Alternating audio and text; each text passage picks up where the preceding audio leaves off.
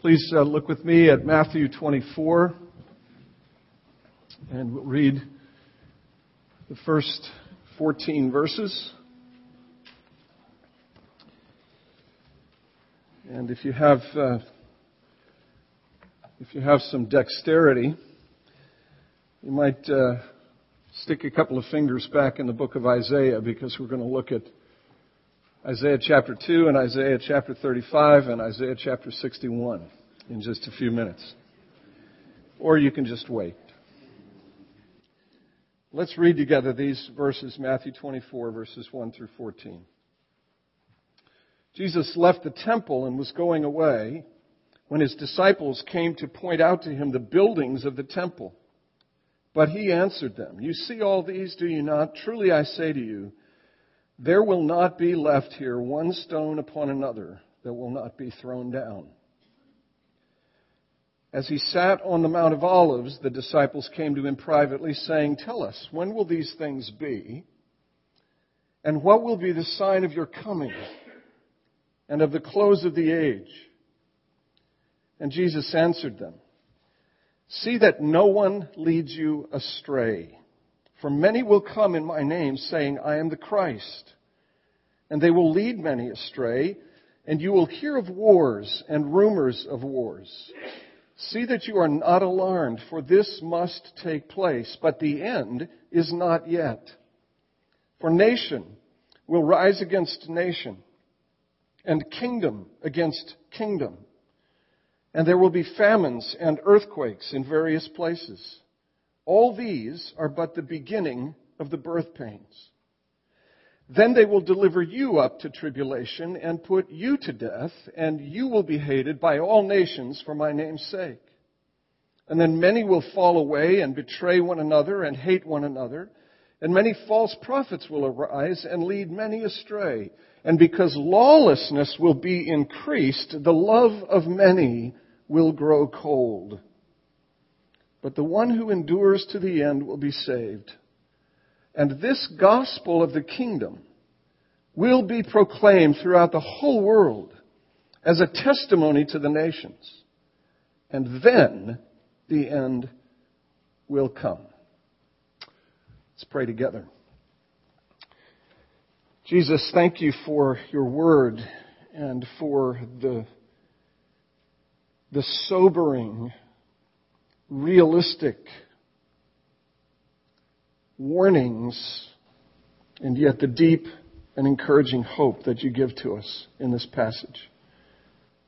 Please be with us as we think your thoughts after you, and as we wrestle with your word and seek to understand how it has application to us right now here today. Grant your Spirit to these ends. Jesus, we pray in your name. Amen. Please be seated.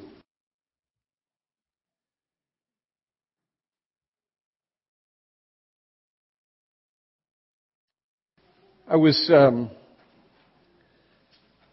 listening to my iPod yesterday, and I had a Pandora station on. If you know about Pandora, it's this remarkable music service that enables you to cull all kinds of music from all kinds of places.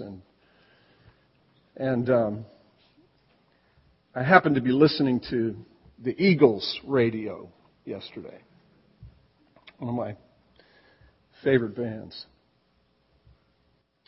But this song came on, and the opening verses of this, or verse of this song, admittedly not great poetry, and admittedly probably not great music in the great scheme of things, but nevertheless significant for me. The first line of this, really great song, went like this. Ooh, I feel the storm is threatening my very life today. If I don't get some shelter, I'm going to fade away. I feel a storm threatening my very life today. If I don't get some shelter, I'm going to fade away. Okay, admittedly, not great poetry, and unless you're a Rolling Stones fan, probably not, in your mind, great music. But a sentiment that I suspect every one of us has felt, maybe even as recently as Friday morning, when perhaps you heard the same news report that I heard about this tragedy in Aurora, Colorado. How do we make sense of these things? What's interesting to me is that on Wednesday or Thursday of last week, a suicide bomber walked into a building someplace along the border between Afghanistan and Pakistan and blew himself up. He was a pro-Taliban terrorist, and he walked into a building that was occupied by anti-Taliban people. And there were women and children in this building. And he blew himself up. I guess I make that point just so that we do remember that what happened in Aurora, Colorado, while tragic and grievous, is not an isolated thing. And whether it's in Aurora, Colorado, or along the Pakistan-Afghanistan border, we're stuck trying to make sense of all of these things, aren't we? Stuck trying to sort all of this out, confronted by things that just exceed in some ways our capacities, our reasoning abilities to understand. I feel a storm is threatening my very life today. If I don't get some shelter, I'm going to fade away. This passage that we've read, Matthew 24, doesn't deal explicitly or specifically with a 24-year-old man walking into a movie theater and opening fire on unsuspecting and innocent people. It doesn't address specifically the matter of a suicide bomber walking into a building and blowing himself up, killing who knows how many dozens of people, including women and children, non-combatants. It doesn't address those things specifically, but this passage outlines for us, and Jesus outlined for his disciples what they could expect for the rest of their lives and what his church could expect between the whole period between his ascension and his return in glory. And I feel like this passage, although there are probably lots of passages that we could look at, I feel like this passage does a pretty good job of putting into perspective or giving context to the kind of thing that we read about and heard about that transpired in Colorado this last week, and which has touched us as a congregation. So I want to listen in to Jesus' conversation with his disciples, in which he responds to their questions, asks or answers the questions that they raise in verse 3 of this passage. I think, and this is your homework for the week, I suppose, your reading assignment. I think we need to keep in mind that chapters 24 and 25, what are referred to as the Olivet Discourse, Jesus' last discourse with his disciples before his passion. It's the fifth of 5 discourses in the Gospel of Matthew. These 24th and 25th chapters together, the explicit teaching of Jesus and then the parables that are connected to that teaching, are all designed to answer this question that the disciples raise in verse 3. And that question is, tell us, when will these things be, and what will be the sign of your coming and of the close of the age? And of the close of the age. So I want to ask some questions of this passage. Number one, what were the disciples looking for? Which is to say, what did the disciples want? I said this last Friday morning at the refuge. We are all wanters. We are all wanters. Deep in our souls, we are wanters. You cannot escape wanting. You cannot escape desiring. You cannot escape longing. You cannot escape looking for something. What is it that the disciples were looking for? And what did Jesus tell them to expect? What did Jesus tell them to expect? And where did Jesus locate their real hope? 3 big questions. What were the disciples looking for? That's where we're going to camp for most of the rest of our time. What were they looking for? And what did Jesus tell them to expect? And where did Jesus locate their real hope? What did the disciples want? What were they looking for? The answer to their question is actually found in the language that they use when they ask the question. Again, verse 3. Tell us, when will these things take place? The things that Jesus has referred to in verse 2, verses 1 and 2, the destruction of the temple. When will these things take place? What will be the sign of your coming and of the end of the age? What the disciples longed for, what they were looking for, what they wanted, what they desired was the end of this age and the beginning of the age to come. That's what they were looking for. That's what they longed for. That's what they wanted. And their thinking about history was framed and shaped basically in that way. They had an understanding of history that worked very simply like this. There is this age, the age that is characterized by brokenness, by tragedy, by sickness, by death, by oppression, by being under the boot of the Roman authorities. That's this age. But what they were looking for was the end of that age and the age to come, which is the age of liberation and the age of freedom. The age in which oppression ends and the age in which sickness and death are no longer present.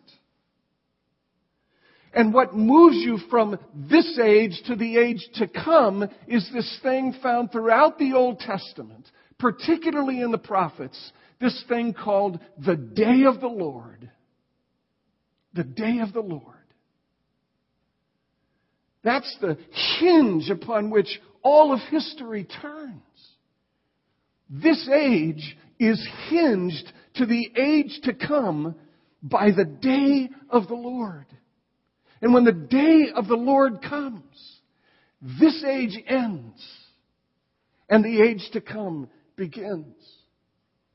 That's what they were looking for. That's what they were longing for. And they were so fixated on this. Think about this, that even after the resurrection of Jesus, I'm giving you the scheme before we look at some specific passages. Even after the resurrection of Jesus, when the disciples are gathered with Jesus on the Mount of Olives, the very place where Jesus is teaching in Matthew 24. But after His resurrection, and after He has been with them for 40 days, teaching them about the kingdom of God, the nature of the kingdom of God, even after those 40 days of instruction, post-resurrection, just before His ascension, Jesus says in Acts chapter 1, basically, stay in Jerusalem, because if you stay in Jerusalem, you'll be baptized, not as John's baptism with water, but you'll be baptized with the Holy Spirit. And their response to that is, bingo! Is it now that you are restoring the kingdom to Israel? See, this stuff is woven so deeply into the fabric of their existence. These momentous events, these momentous occasions, these redemptive acts of God, when they begin to understand these things, a penny drops for them. And when the penny drops, they can't help but think that this sequence of events, all wrapped up in this idea of the day of the Lord, will lead to the inauguration of the new age, the coming of the new age, and the end of all of this misery, oppression, sickness, death, and sadness. And Jesus' response to the disciples, if you remember Acts 1, is basically this: none of your business. None of your business. But you will receive power from on high. And you will be my witnesses in Jerusalem, Judea, and Samaria, to the uttermost parts of the earth. His response to the question post-resurrection, just prior to the ascension, his response to the question is, there is work to be done. There is work to be done before this age comes to an end. Now, where did they get these notions? This is where I want us to look just briefly, painfully, briefly, at some passages in Isaiah. You know, Isaiah is the gospel of the new age. Isaiah is the gospel of the Messiah. Isaiah is the gospel of the kingdom in prophetic form. You got to familiarize yourself with Isaiah. It is a glorious book. It ends with this promise of a new heaven and a new earth. Isaiah 66. Isaiah chapter 2, verses 2 through 4, and then 11 and 12. And notice these two things that are going on here. We get some of this promise and some of this hope that so shaped the disciples' understanding. It shall come to pass in the latter days. I wish I had time to connect all of these dots. The idea of the latter days, the last day, in that day, the day of the Lord. Whenever you see these phrases, like in the latter days, it takes up all of those other phrases, this idea of the day of the Lord, the coming and visitation of the Lord. We'll see it in Isaiah 35. What Isaiah is seeing out in the future is the prophetic hope, the hope associated with the day of the Lord. It shall come to pass in the latter days that the mountain of the house of the Lord shall be established as the highest of the mountains, and shall be lifted up above the hills, and all the nations shall flow to it. And many people shall come and say, come, let us go up to the mountain of the Lord, to the house of the God of Jacob, that he may teach us his ways, that we may walk in his paths. For out of Zion shall go the law, and the word from the Lord, from Jerusalem. And he shall judge between nations, and shall decide disputes for many peoples. And they shall beat their swords into plowshares, and their spears into pruning hooks. And nation shall not lift up sword against nation, and neither shall they learn war anymore. Don't you long for that? See, that's what so shaped the understanding of the disciples. That this day was coming when warfare would end and nation would no longer rise up against nation. And God himself would judge disputes.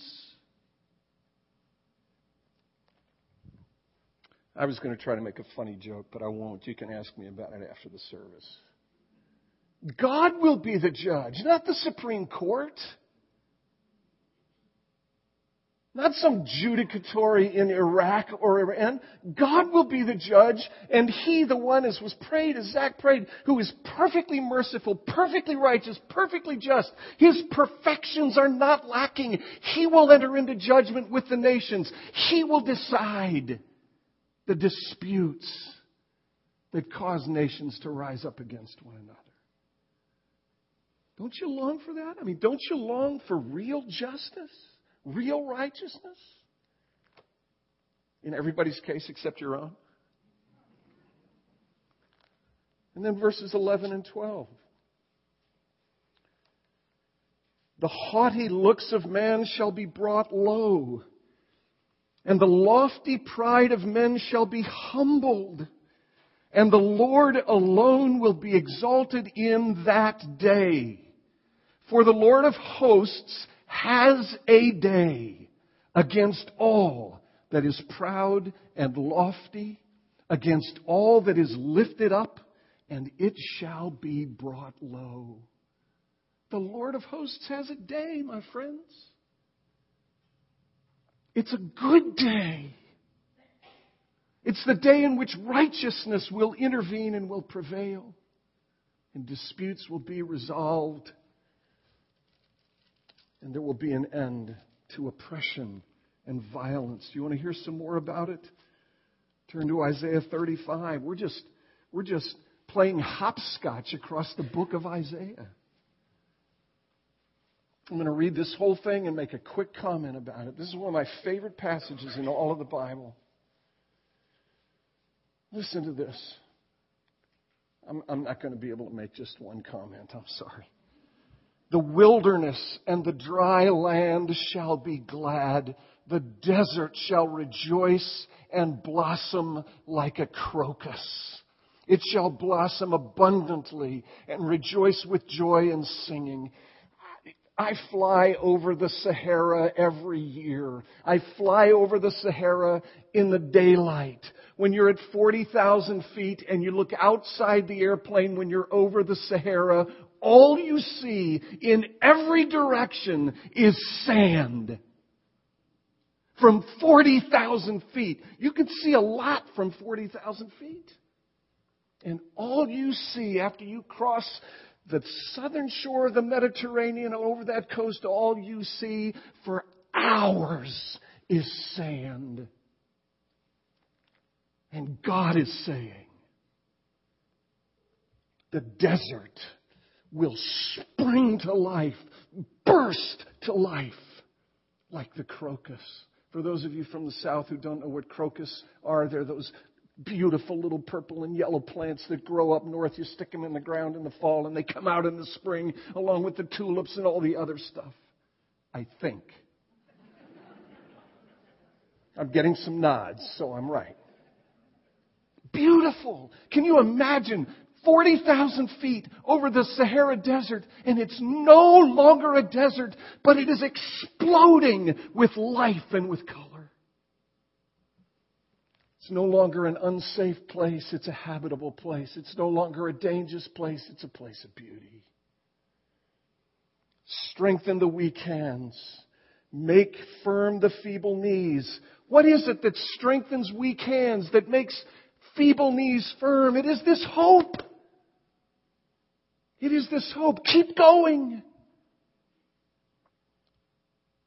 Say to those who have an anxious heart, be strong, fear not. Behold, your God will come with vengeance. With the recompense of God, He will come and save you. And then the eyes of the blind will be opened and the ears of the deaf will be unstopped. The lame man will leap like a deer. The tongue of the mute will sing for joy.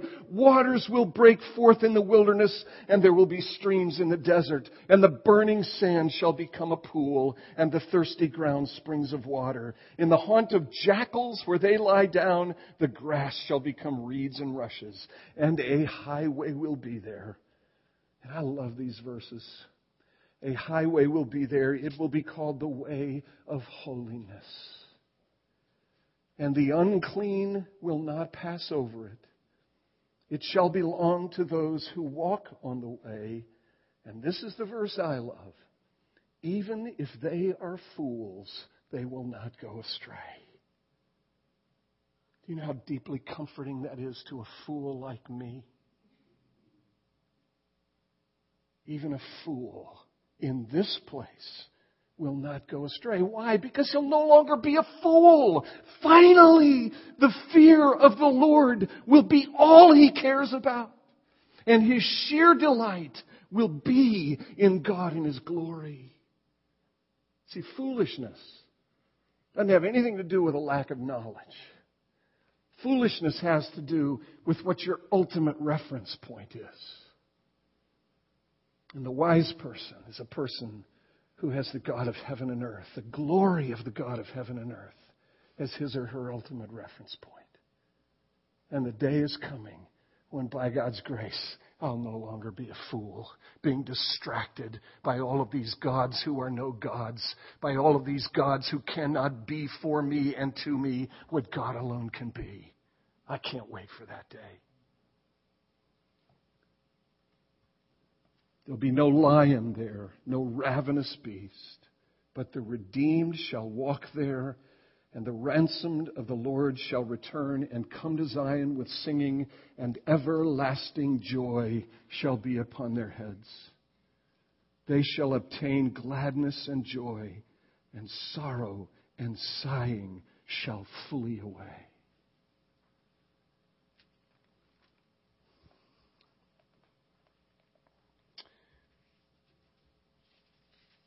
Isaiah 61, verses 1 through 4.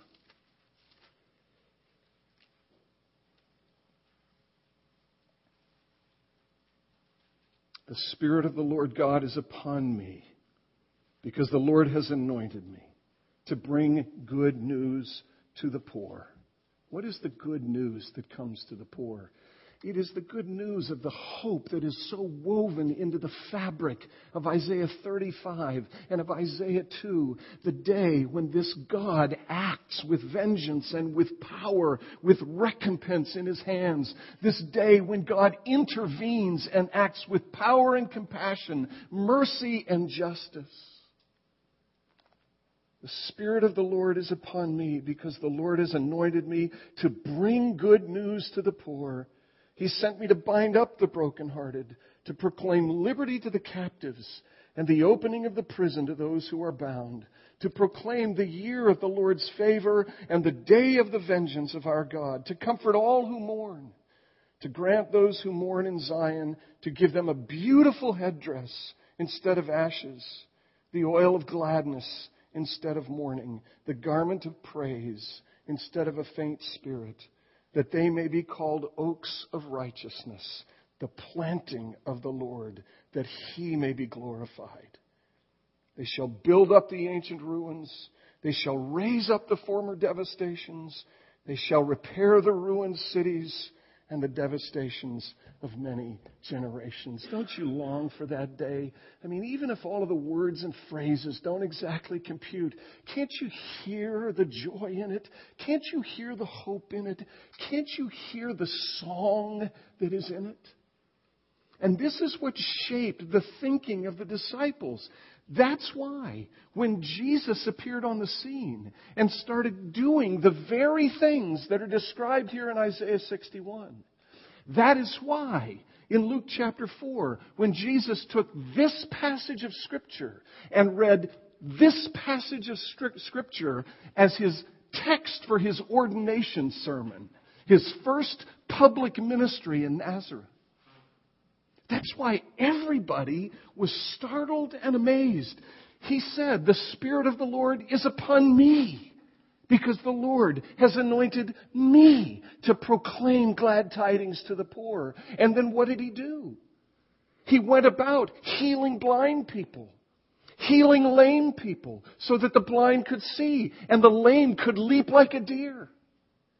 You see, the disciples, when they saw Jesus doing the things He was doing, hearing Jesus say the things that He was saying, they could not help but jump to the next step and say, "This has to be it. This has to be it. This age must be coming to an end. And this glorious age to come must be imminent. It must be right here." See, sometimes we disparage the disciples because we think they didn't get it. Let me suggest something to you. They got it better than we do. They got it better than we do. I'm not being critical of us, necessarily.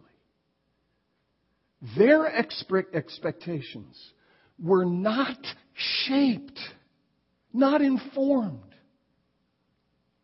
by the things of this world to the extent that ours sometimes are.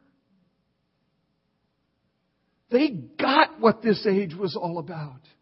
Look, if they had heard the news reports from Aurora, Colorado, would they have wept? Absolutely. Would they have grieved? Absolutely. Would they have mourned? Absolutely. Would they have been surprised? I don't think so. I don't think so.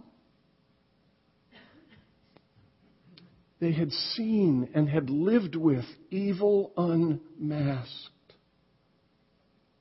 We're so blessed in this country to have had evil masked in so many ways for such a long period of time. That when evil comes unmasked, we not only grieve, but we are surprised. See, I really wonder if it isn't the case that the disciples got it, meaning the realities of this world and the hope of the age to come much better than we do. What were they looking for? They were looking for that age to come. Their hope was in that age to come. What did Jesus tell them to expect? In a very real sense, He is telling them in Matthew 24 to expect more of the same. He's telling them to expect more of the same.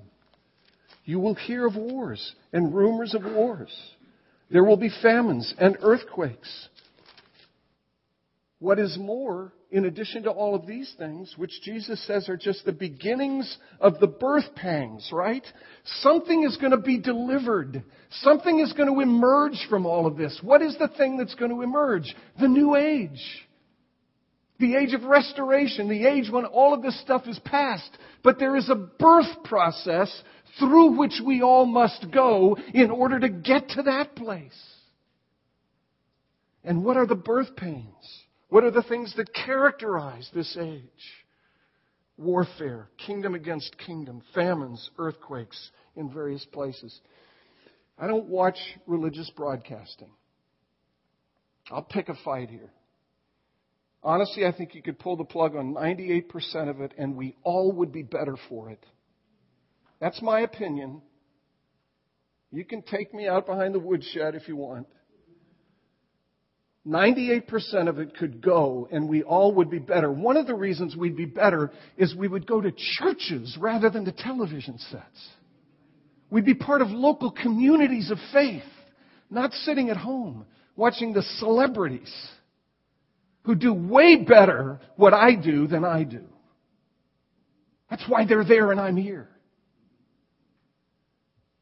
You could pull the plug on 98% of it. So much of what I hear is all of this, and I say I hear it when I don't even really listen to it, but I still hear it. It's this idea that all of these things, everything from something like Aurora, Colorado, to the latest earthquake or a famine in Africa, these things are indicators that Jesus is coming soon. Jesus says these are the things that are going to happen across the whole of the history of the life of the church. This is what you should expect. This is what you can count on. Grieve over it? Absolutely. Be saddened by it? Look, a Christian should be more saddened, should grieve more deeply than anybody else in the culture. Jesus says during this period of time, verse 13, verse 12, because lawlessness will be increased, the love of many will grow cold. Don't we see that in our culture? For whom should the love of people and of God not grow cold? For Christians. Christians should grieve the most deeply. But Christians should not be surprised when these tragedies, this unmasking of evil, will happen periodically. These are the birth pangs. We live still in this present age. We are still plagued by this painful process of birthing that leads eventually to the emergence of the world we all long for. And it is grief and agony that will characterize this life. I don't want to be the bearer of bad news, and honestly, I don't believe I am. I believe I'm simply telling you what Jesus told His disciples. They understood, they got, they were shaped by the expectations of the age to come. All Jesus is telling them in these verses is that they should expect, until the final realization of that age to come, they should expect heartache and difficulty. Not just in a general sense, But if you look at verses 9 through 14, difficulty will be turned upon them personally. Christians should not be surprised at every form and level of persecution. You will be opposed. You will be opposed. If they hated me, they will hate you. That's what's going to characterize life between the ascension of Christ and the return of Christ. And where does Jesus then fix their hope? Jesus fixes their hope, verses 29 and following, on His own final return. Keep the return of Jesus in the center of your field of vision. Jesus says, verse 30, "Then will appear in heaven the sign of the Son of Man. Then all the tribes of the earth will mourn. They will see the Son of Man coming on the clouds of heaven with power and great glory. And He will send out His angels with a loud trumpet call." Check out 1 Thessalonians 4 for trumpet calls. He will send out His angels with a loud trumpet call, and they will gather His elect from the four winds, from one end of heaven to the other. What is the great hope of the Christian? Where is the Christian's hope fixed? It is not. It's not on this coming election, friends. It's not on the Supreme Court making what someone perceives to be the right decision. The hope of the Christian is upon the return of the Son of Man, the coming of Jesus. When what is described in Isaiah chapter 2 will be fulfilled, Jesus, the King, will enter into judgment with the nations, and every inequity will be addressed. Every injustice will be addressed. Every wrong will be righted. I was thinking about starting the sermon by asking you to do this, but I'll end the sermon with this. And you'll smile when I ask you this question. Some of you will. What's your favorite fairy tale? What's your favorite fairy tale? What's remarkable to me is how gospel realities, I believe, woven into the fabric of existence, show up in things like fairy tales. Some of you know what mine is. It's Robin Hood. Robin Hood and his band of merry men and women. Friar Tuck, Long John, Maid Marian, the whole bunch of them. A band of merry men and women. Why are they merry? They live in Sherwood Forest. The evil Prince John is upon the throne. The Sheriff of Nottingham is running around harassing and oppressing people. Why are they merry? Because they know that Richard the Lionheart is coming back. And when he comes back, Sherwood Forest will be liberated from its oppression and every wrong will be righted. Here's another of my favorites. Cinderella.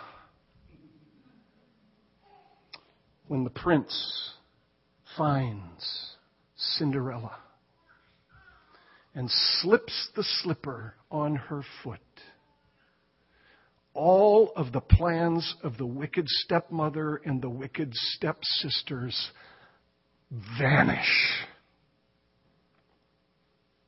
And goodness and rightness and beauty are restored to the kingdom.